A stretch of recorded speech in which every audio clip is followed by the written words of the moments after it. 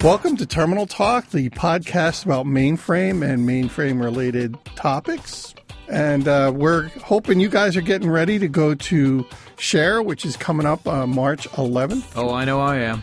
Yeah, and we're going to do a really cool live Terminal Talk session. You may want to check it out. It's called Terminal Talk Live. You should be able to find it. If you look really creative name we came up with there. I'm working on it. So our guest today is Jerry Moody, Senior Software Engineer in mainframe LPAR. That's correct. So, of course, we all know what it is, but what is an LPAR? An LPAR just stands for a logical partition. Basically, what we have is we have a hypervisor out there that manages a bunch of virtual machines effectively. And so each of those are called a logical partition, and because they're logical. And we partition the machine into many different virtual machines. So what does that mean? Like I get a mainframe, I power it on. Is the LPAR something that I see, or how do I first come in contact with that? So the hypervisor is called Prism, and that's a good way to remember it. It's PR/SM. Oh, like the I fell over. So the easiest way to remember that or to view that, it's very much like a prism. You have kind of a white light coming in, and as it goes through the prism, it separates into the various colors. And each of those colors will then represent an individual partition. Each partition is unique. And the partitions can't communicate with each other. Those running in the partition don't even know that they're running as part of a box. They think they own the entire box. They don't. But it's a virtual machine, and so they think they own all the resources in the box. So Prism is just a big fat liar, is what you're saying? Yeah, basically, we hide all the details. Okay. So the Prism is in fact the hypervisor. As it breaks down into each of those light colors or each of the partitions, each partition thinks that it has all the resources of the box. So we're not the only people. The mainframe people are not the only people who've done that kind of thing. That's correct. There are other hypervisors out there. Now, IBM did invent the virtual machine with the virtual machine operating system way back in the 60s. So we've been doing this a long time. So we're very good at it. And the hypervisor comes up native on the machine. Every machine comes out today. You must be running the Prism hypervisor. On prior machines, you had the option to be able to start with a hypervisor or come up native and run your own operating system. But a few machines ago, we did away with that. Now everybody runs with the Prism hypervisor in the box. So when people say, "Oh, I'm running on the metal," on Z today, you can't really run on the metal. Today, you cannot. That is true. Yeah, so you must have the Prism hypervisor there. Can you describe the difference between this hypervisor and, say, VMware?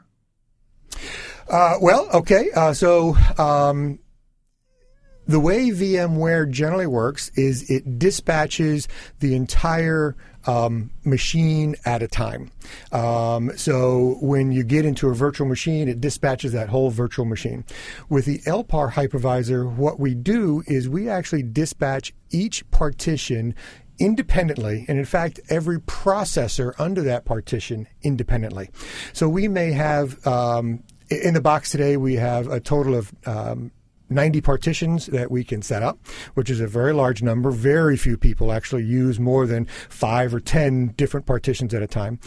With those partitions, we can have up to the maximum number of processors on the machine. And so we may have partition 1 set up with, say, 80 processors, and partition 2 set up with maybe 10 processors, and partition 3 with 45 processors. And at any given time, we could have a logical processor from partition 1 running on one physical. At the same time, we've got logical processor number 45 of a next partition active at the same time. So we have what I like to call in a popcorn fashion.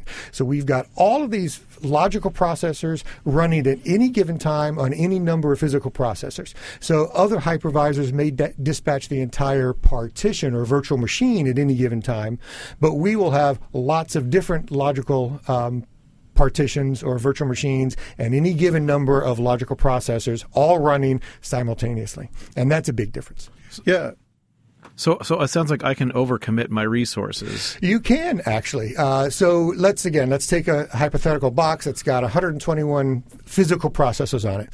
You could have a total of more logicals. So 80 in one partition, 80 in another partition, 80 in a third partition, all adding up to 240 logical processors, and you could put them and you could put them all on one physical box with 121. So yes, you have usually you do have more logical processors at any given time than you have physicals.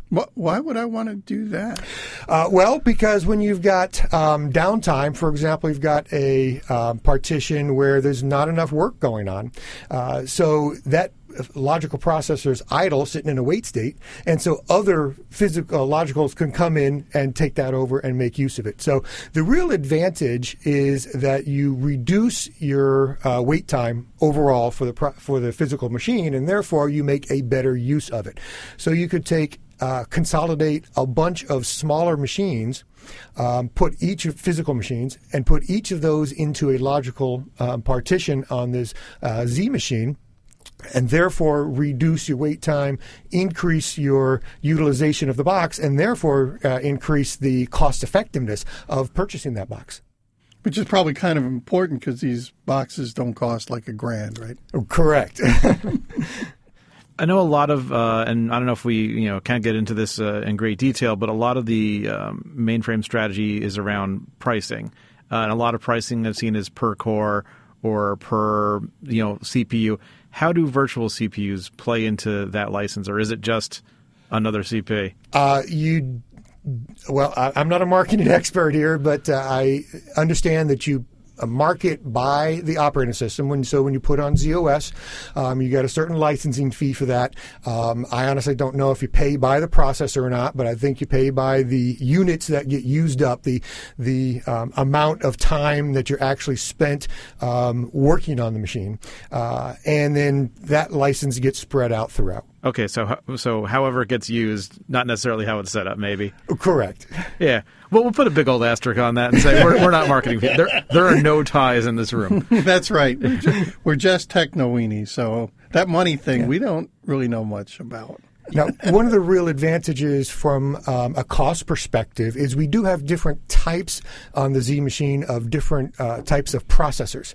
So you have a general processor that gets charged at whatever its rate is, but we all have other processors, alternate processors, what we call secondary processors, which get charged at a smaller rate. And so that's where the real cost effectiveness is. You buy it at a cheaper rate.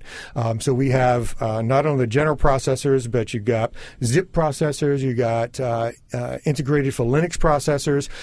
And so those you purchase at a lower rate, but they're also a lower processing fee for ZOS, for example. So you may pay one rate for the GPs, but a lower rate for your ZIPs. So as much work as you can offload to those secondary processors, the cheaper it is for you. Listen, now you used a bunch of terms here. We got to know. So ZIP, what is a ZIP?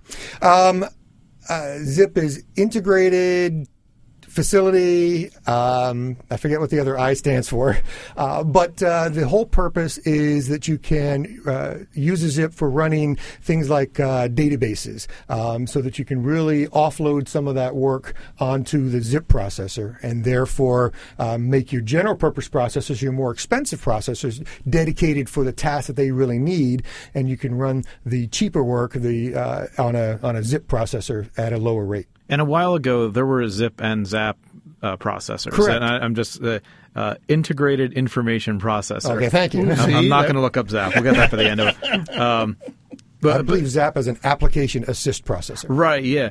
It seems like it was mostly like an incentive to get people to use like the newer workloads with like Java and stuff like that. So the ZAP was intended for Java work. Now that has been incorporated into the ZIP. So on the newest machines, we no longer have both ZIPs and ZAPs. All that ZAP work has moved over into the ZIP. See, now we're talking about some cool stuff. Yeah. Zapping and zipping. There's also SAPs. Yeah. Do you Can you talk about those? Well, not a whole lot. The Prism hypervisor doesn't actually manage the SAPs, but the SAPs are intended for I/O interfacing, and so we don't actually dispatch those. They're just there, and whatever magic happens. Kind of a black box. For the hypervisor, it is, yeah. So I know that you mentioned the IFLs, they're for Linux, I think. Integrated Facility for Linux, correct. Right? And so those we run just Linux work on? Just Linux work will run on that. So if you have, for example, a VM partition, so it's a partition that will run the VM operating system, you can have all of the processor types that are available on there. So a VM operating system can have general processors, zips, IFLs for Linux, as well as an ICF that you would use for coupling. All of those can be in there, and then you can create whatever environment you want.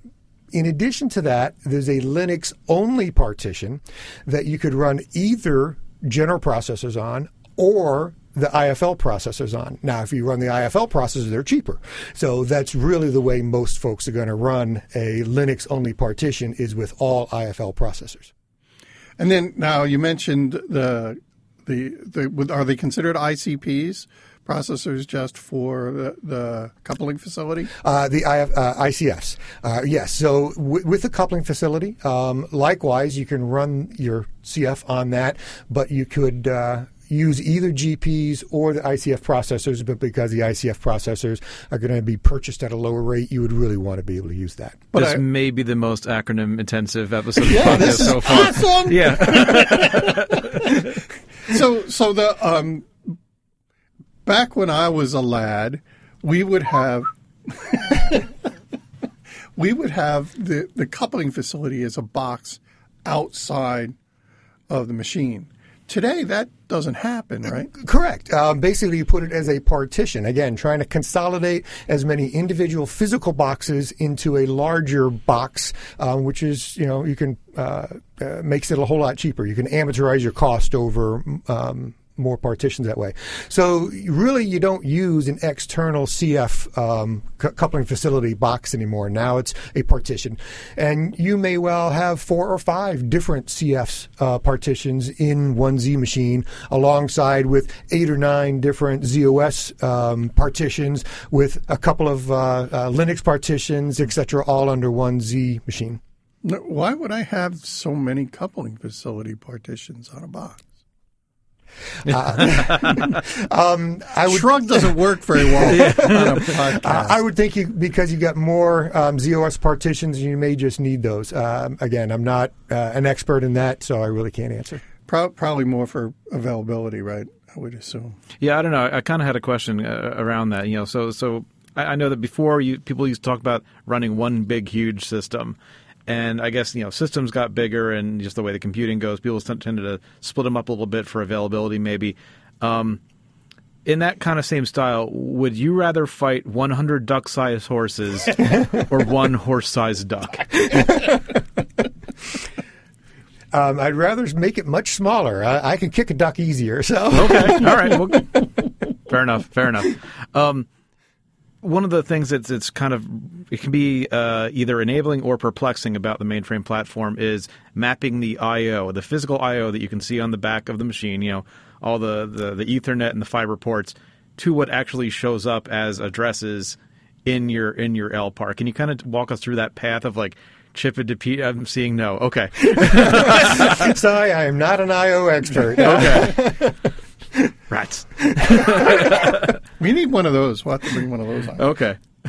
But can you, going back to kind of like that hyperconverged kind of thing where, some people did before want to run one big, huge system. So keeping these systems separate, and you mentioned earlier I can have 2 LPARs and they can't talk to each other.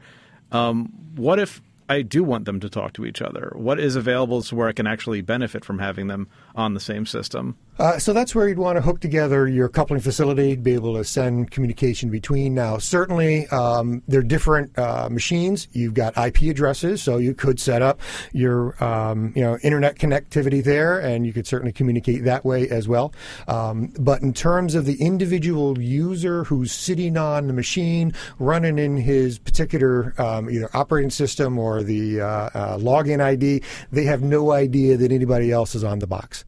Right. Yeah. And that's important for separation, right? Yeah. For security purposes, you don't want anybody else to be able to know. There should be no way that one partition can be able to communicate except through specific protocols that are well defined, right? You shouldn't be able to discover somebody else on there. And the reason you wouldn't want that is because let's say you're an IP server and you're in the company and your purpose is in the cloud, and so you've got company A in one partition and company B in another partition, and you really don't want those companies to be able to find out what each other are doing. Right? So it's a very solid, well-defined line. And it's considered by the government to be an air-gapped machine, right? Defined air-gapped machine? I've got two LPARs on the same system, but they might as well be two separate Correct. processes. Exactly right. Yeah. They from all intents and purposes, they are completely separate. Yeah, which is important for security. Yeah, we take security fairly critically. It's not something we discovered in the past 3 years. It's kind of always been there. Right. So if they need to communicate, it's got to go through some very specific protocols like TCP/IP or whatnot. So we've been doing LPARs for a long time, right? Yes. The Prism Hypervisor was created back in the, I want to say, early 80s. So it's been around for some 30-some-odd years, 35 years, something like that. So it's been around a long time. So you've been doing this kind of thing for 30 years?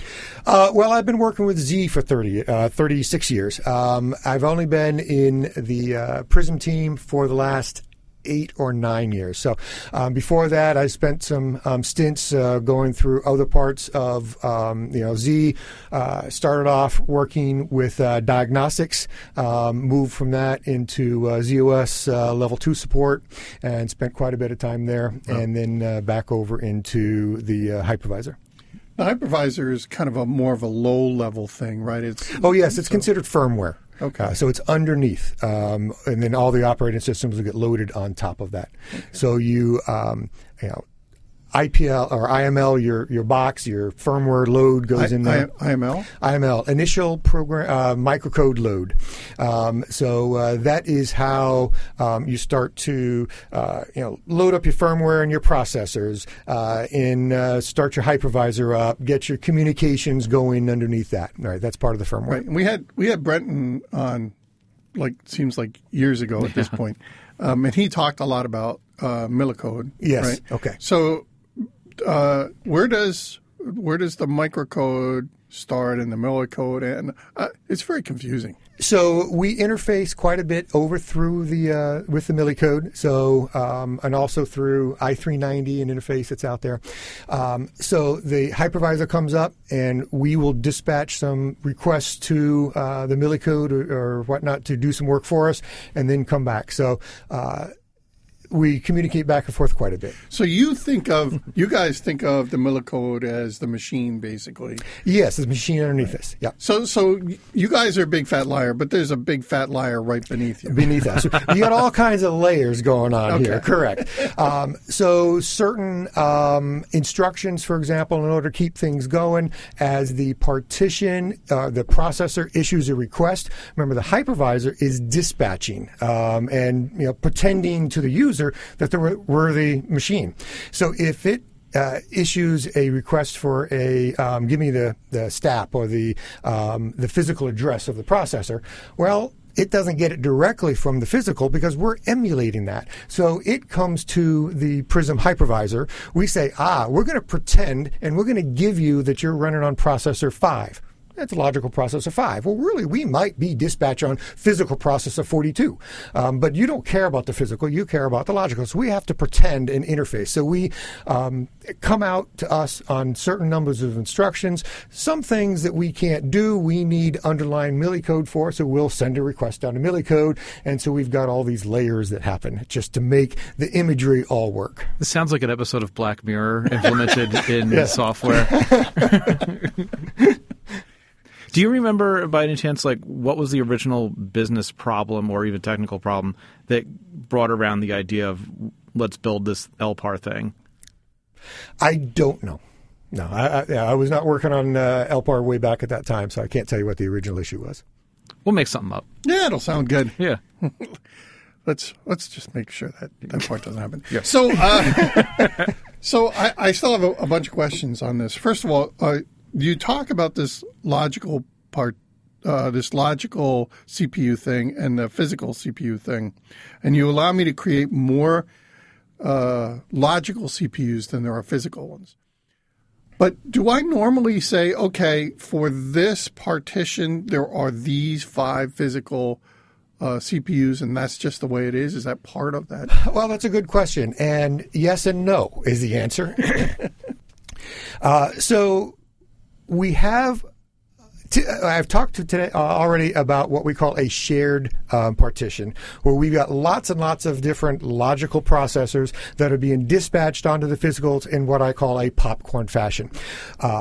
The advantage of that, as I say, is that you can make use of a physical processor that is in a wait state. And somebody else then, if I don't need it anymore, some other processor, logical, can come along and start using it. And so you increase the efficiency of your physical processor. And so you want to run it maybe at 98 or 99%, very high. However, there's a trade-off with that. As a result, with that logical, I have to, as a hypervisor, I need to take that logical off so he doesn't hog that physical too much, and let another logical processor come on so they can share that. If, however, I've got some partition that requires more focus, and I really get a focus all my work on the physical processor, and I don't want to let anybody else in, I can actually create that partition in what we call a dedicated mode. What a dedicated partition is I say, I'm not going to share my toys with anybody. I'm going to take that toy box and I'm going to own it all to myself. And I'm literally dedicating my physical processor to that logical. I'm going to lick that cupcake. It's mine. It's my cupcake now. That's right. So nobody else can get it. So I could create a partition that's got, say, 5 dedicated physical processors on it, and nobody else can get to it. If I go into a wait state, that physical processor sits idle. Well, that could be a waste of resource, but on the other hand, I want to make sure that I have very quick attention to that physical, and so I could do that. So we have 2 partition types, as I say. We've got a physical partition where I own that physical processor. Nobody else can get to it no matter what. Or we have a shared partition where I'm willing to be nice and share my downtime with somebody else. So we basically have the dedicated stuff, which the kind of thing that nobody is allowed to share. Mm-hmm. And that's kind of why Jeff is with his stuff, right? And then we have the shared, the person who kind of lets everybody do whatever they need to do. That'd be more like the Frank model, right? So the selfish Jeff kind. I'll just be taking my microphones back now. And the sharing Frank kind. Yeah, so I would say most customers run in shared partitions because they want to increase the utilization of their processes. Right. However, IBM recommends that your coupling facilities, those that are using to couple together 2 ZOS partitions, those coupling facilities we recommend actually run dedicated because we want to make sure that those that communication happens very quickly, and you don't want to have you be able to share. Basically, I don't want to share my toys with anybody else with a CF. You really want that to be able to happen in a dedicated mode. So that's the partition that very often is used, especially in production, as a dedicated partition. But you could do any partition if you wanted to as dedicated, and I'm sure customers have good reasons that they would want their general partition to be dedicated as well. Yeah, especially those CPs, the general purpose ones that cost a little more. Yeah. You said we've had this partition thing for 30 years. Prism has been around for 30 years. Isn't kind of all the programming done? Are you just drawing a salary and doing nothing? You would think we'd have it all set down. And actually, the box works extremely well. Prism works extremely well. But the hardware folks keep coming up with new ideas to make the machines faster, better, more secure, et cetera, et cetera. So, and as a result of machine changes, increased processor counts, increased I/O interfaces, new ways of doing I/O, LPAR has to manage all that. And so, therefore, we have to keep making changes to keep up with the new hardware and to be able to improve things as we continue to grow. Seems like nothing stays small. It seems like one of those things where as long as everything works absolutely perfectly, you're invisible. Correct. Yeah, you never want us to know that we're there. Right.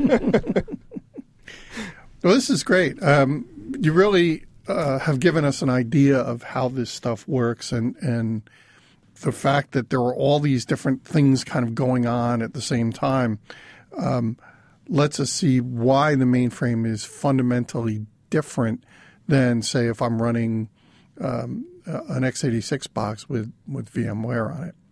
So to me, that's really what I was hoping to get out of this. Yeah, if I'm a sysprog, what do I need to know about Prism to best take advantage of it, or is it just the fact that it's just there and doing its thing? Really, you don't need to know anything about Prism in particular. Now, so in order to best make use of the hardware, you're going to want to understand how many partitions that you're going to need. You're going to want to know how many physical processors you're going to need. When you start up z/OS, you're going to want to know, do I make this a hyper dispatch partition or not?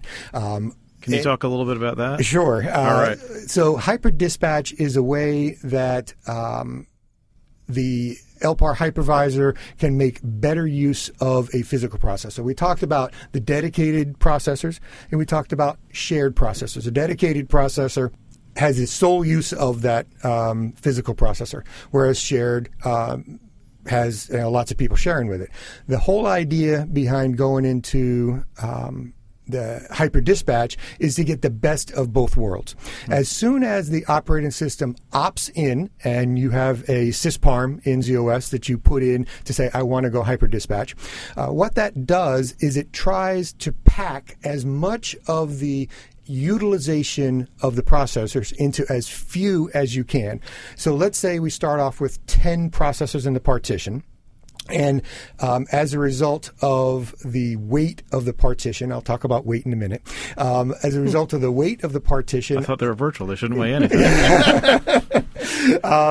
So, as a result of the weight of the partition, I have control or my share is about 5 physicals. So I've got 10 logicals, but I can use as much as 5 physicals. Well, I try to pack as much as I can into those 5 physicals. And as a result, we can do that with going to hyper dispatch. So basically, z/OS will put all of my work on the 5 and not even use those extra leftover 5.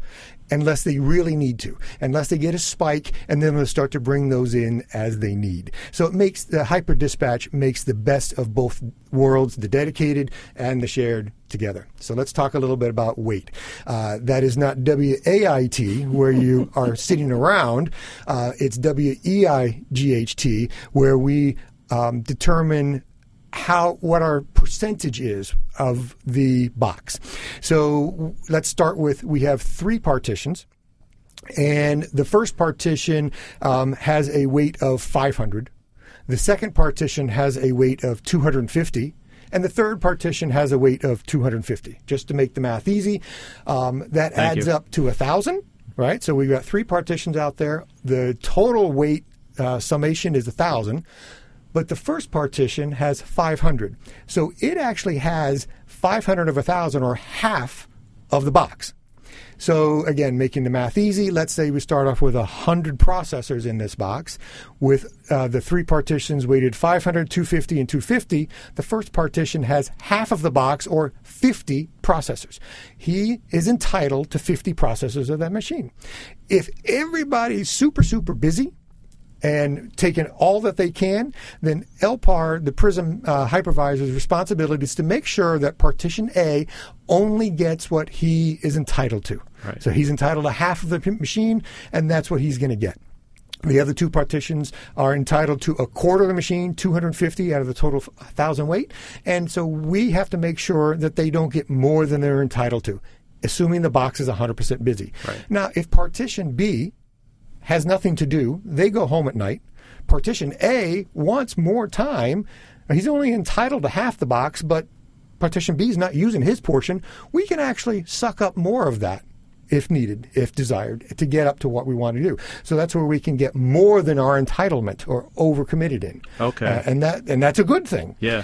So that way we can make use of the box as much as we can. However, let's say that partition A is only paying. They're part of the cloud, and their partition is only paying for half of the machine. Well, even though the other guys aren't doing anything, you don't want, that, as a service provider, you don't want that partition A to get more than he's paying for. So you can actually cap him at his entitlement. And therefore, no matter what the rest of the machine partitions are doing in the machine, he won't get more than his entitlement if you, as a service provider, cap him. But if you own the entire box, you're not a cloud guy, right? If you're a major company who's running your payroll and your production on it, you don't want to cap it, then you're entitled to run more. You can get more than your entitlement. So that's part of the whole sharing and the weight. Wow, so you can play both sides of the coin there. You can play both sides of the coin simply by getting in and turning a switch on in the partition profile. Can I also move those caps from time to time? You can. You can move them anytime you want to. So even though the machine is up and running, you don't need to re-IML or even re-IPL the partition, re-IPL being starting ZOS all over again. You can get in and bring up a panel and shift those weights, change those as a operator on the machine. There's a panel that comes up and you say, well, I know we had 500, 250, and 250, but I want to change it to 400, 300, and 300. I can do that at a whim. I can do that every 10 seconds if I physically want to sit there at the box to do that. But most people don't want to sit there at the box and do it that often. So as a result, ZOS has a feature called WLM, the Workload Manager. And it does what we don't want to do as a human, shifting those weights around. It can do it dynamically. You set up some parameters in WLM, and I'm no WLM expert by any means, but you can set some parameters in there, and then it will shift the weight between its partitions that it has as it feels it needs to. And so, again, give more to one than another, and you can do that in a software fashion, as I say, with WLM, or you can do it in the hardware fashion by bringing up the panel and physically changing to what you want, and then it will stay at that until you change it again. And some people do. There are customers who will get in there every shift and raise the partition for one higher and for another partition lower. For example, during the day, you may want your online users to get more resource and your batch users to get less. Right. And so they would shift that at the beginning of first shift. At the end of first shift, they would change it back so the batch gets more and the off-shift users don't get as much. Wow. Yeah, because there's less need for it. They're all home in bed, presumably. Or perhaps you've got some folks in Europe on one partition, and so during their daytime is going to be very different than folks on the Pacific West Coast of the U.S. So those two partitions would work at different times, and therefore you can make use of the machine and whatnot that way too, using follow the sun. Awesome. You said I can IPL to start ZOS. How does IPL mean start ZOS? Well, when you in your partition profile, there's lots of things you can put in there, including the number of processors, the amount of storage that you want to make use of. All that goes into your partition profile. You can also put in there that I want to automatically load a particular DASD address, which then bootloads ZOS. So as soon as you activate the partition, you can automatically IPL or start ZOS with that. So when you start the bootloader, it gives control into the ZOS loader, who looks at its parameters and whatnot in sysparm, and then starts its magic from there. Okay. So IPL stands for? Initial Program Load. Okay. And DASD? DASD is Direct Access Storage Device. Okay. Are we doing my favorite acronym now? I want to make sure you've all these words. I don't know what they mean. So from the vernacular, it's just a disk drive, but it's a very fast disk drive, right? So we're not talking little bitty things that you put in your laptop. These are large, very very large devices. Awesome. Giving us a lot to think about today. So how do you figure out how many to put for my box? Is there some kind of math, or is it algebraic? I mean, how do I figure this out? It's really based on what the individual customer's needs are. If you have a lot of testing partitions, let's say you're a test bed and you need a whole bunch of individual different operating system levels. Perhaps you want, ZOS X for this partition and ZOS Y for that partition, for example. You can do that. And each test bed may only have one user on it, tester, right? And so you may have lots and lots of these partitions. If, however, and they're very small, right? If, however, you are a very large customer doing tons of work, you may only have 2 or 3 very large partitions. It all depends on what you need for your individual machine and your box. And so you have control over that. So there's no magic number to say, okay, well, because I've only got 3 people on here, I only need 2 processors. Yeah, there is no magic number. It all depends on what you need. Except 42. Well, that's right. That's the best number, right? The answer to the life universe and everything. Yeah. Yeah. So if you're doing very, compute intensive, weather forecasting, you may need a whole ton of processors in there to be able to do that. If you're doing something much smaller and running, a virtual machine operating system, a VM operating system, for example, that's got 4 users on it for whatever they're doing, you may need just a few processors in a much smaller partition. So it all depends on your need, but you've got that flexibility. I think it's kind of important to point to the fact that there's so much granularity in the virtualization here that it gives you a lot more flexibility than you would have in something that really kind of says, I'm going to take the whole box and divide it by a 10th of a piece or a 20th of a piece. Yeah, it's important to know that you don't have to divide evenly. These partitions can be a wide range. You can have one partition that's huge because it needs it for its workload, and you can have another partition that's tiny because that's all it needs. And the hypervisor, LPAR Prism, that's its job, is to make sure that the tiny guy gets its share and it doesn't get locked out by the big bullies. That's deep. It is also, you were talking before about like 5 processors and 3 processors. It is funny, talking about setting up systems with a number of processors that is not like a power of 2. Oh, yeah. You can have any number that you choose. You get 5.7 processors today and 318 and a half megabytes of RAM. Well, you mentioned 5.2, and yes, so far I've been talking about very even numbers, but it doesn't have to be an even number. I choose numbers because the math is easy for me, right? But instead, of that partition we talked about having 500, 250, and 250, if I want the weight to be 254. And therefore, instead of getting 25 processors, I get 25.6 or 25.03. That's fine. The weight will work out. We'll take it down to the hundredths of the processor in order to give that to you. And we can do that. I mean, the key was we can do that on the fly. On the fly. And so I don't need it right now, but in 5 or 6 seconds, I might need it. And so we can change it at a fair, maybe not at the 1 second, but we can change it at a very minute time frame. Right. And so, you can have, fractions of a processor, and divide that up and shift that around as you need. Correct. They're not T-shirt sizes. Yeah, that's right. One size does not fit all. Well, thank you very much, Jerry. This was awesome. Yeah, thank you. Glad to be able to be here. You've been listening to Terminal Talk with Frank and Jeff. for questions or comments, or if you have a topic you'd like to see covered on a future episode, direct all correspondence to contact@terminaltalk.net. That's contact@terminaltalk.net. Until the next time, I'm Charlie Lawrence, signing off.